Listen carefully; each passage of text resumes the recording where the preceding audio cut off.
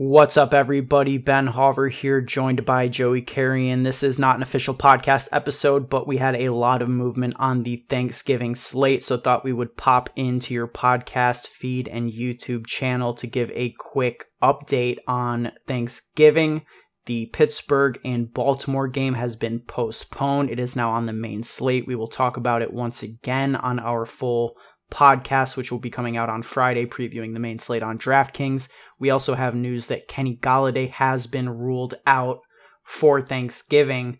Joey, what are the main takeaways for you now that this slate is drastically changed, 2-game slate, and confirmation on Kenny being out? Yeah, I think it makes the slate significantly worse. We talked about fading the Dallas and Washington game, which it looks like we can't do with the Ravens game not being played. And that Dallas game looks like the game where you're going to get the most leverage on the field in tournaments, as the ownership is really going to condense on players in the Texans-Lions game, with Watson probably going to be somewhere between 70%, maybe 80% owned in tournaments. And then obviously his wide receivers will be very owned as well. So I think the game we're going to want to target is the Cowboys and Washington game. I think that is where you get leverage on the field this week.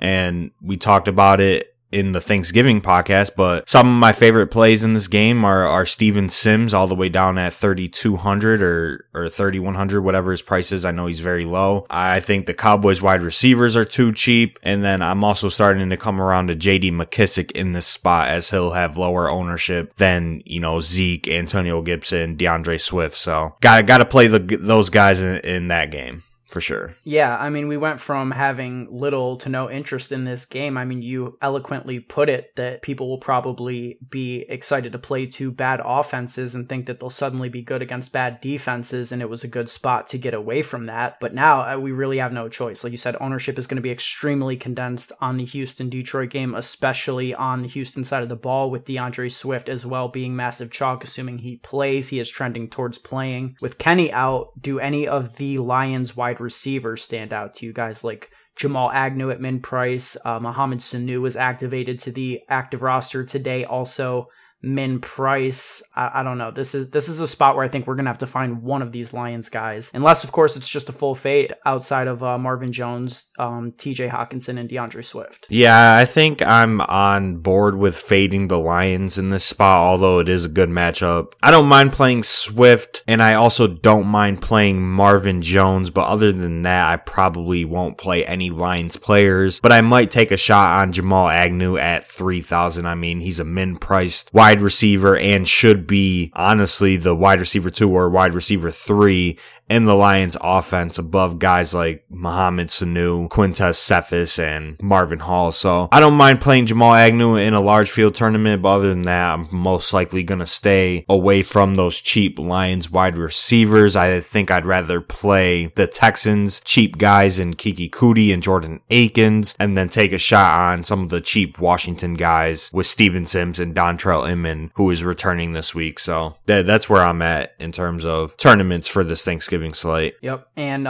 in terms of the other game, I think that the primary stack that I'll now be looking at in tournaments to get leverage off of Watson stacks will be Andy Dalton. I prefer the Cowboys passing attack to the Washington passing attack for sure, and I think that there's solid double stack options with talented wide receivers that can get there. Amari Cooper, CeeDee Lamb, and even Michael Gallup as phenomenal leverage in terms of positional leverage over Kiki Kuti, who he's being talked about on every show this week in across the DFS industry. I think Kiki Kuti has a chance to be the second highest owned player on this slate behind Ezekiel Elliott and maybe Deshaun Watson. Maybe he'll be third. Yeah, I don't think he'll be up there in terms of top 5 ownership, because you're still going to have guys like DeAndre Swift, Zeke, Terry McLaurin, Deshaun Watson, Brandon Cooks, and Will Fuller, some of the more elite plays. So I don't think Kuti will come in, above 30% ownership in these contests, especially when the slate is not tight at all and you could essentially just play whoever you want. So I think that'll keep Kuti's ownership down, but he's definitely getting talked about in the fantasy industry for the Thanksgiving slate. I think he's still my favorite play on the board as a pay down wide receiver.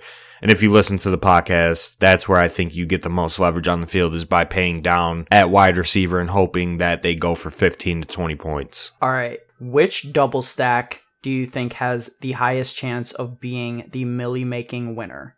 Matthew Stafford to Marvin Jones and Marvin Hall, Andy Dalton to Amari Cooper and CeeDee Lamb, or Alex Smith to Terry McLaurin and Steven Sims? Tournaments, large fields, where are you going? I think I would lean to the Andy Dalton side. Same. In that spot, or in large field tournaments. You're going to get all three quarterbacks at a severe ownership discount off of Watson, which makes them all good tournament plays, in my opinion, because you don't want to really play a quarterback that's going to be 70% owned in tournaments if you're playing correctly, I think. So I think I would lean Andy Dalton, but I also don't mind an Alex Smith double stack. I think Steven Sims has a real good game, and then obviously Terry McLaurin is an elite wide receiver in the NFL and is a good spot for the Washington passing offense, going up against a Cowboys defense that has gotten beaten through the air pretty much in every single game this season. So I'm starting to come around to Alex Smith and two of his pass catchers, and maybe even include J.D. McKissick in there if you think they're down a lot in this spot against the Cowboys on the road. All right. My final note on this slate is that I think Duke Johnson became a much better play. He went from being sort of a guy that I was willing to play, someone I would stomach through the pain of playing, but now I think he's just phenomenal leverage off of Deshaun Watson. Mm-hmm. I don't think that him getting 2 touchdowns is a likely outcome, but if it does happen and you have him in a lineup without Deshaun Watson, I mean, you're sailing to the money. Yeah, definitely. I agree with that. And I'm only playing him in lineups without Deshaun Watson. And then just another point that I want to touch on real quick.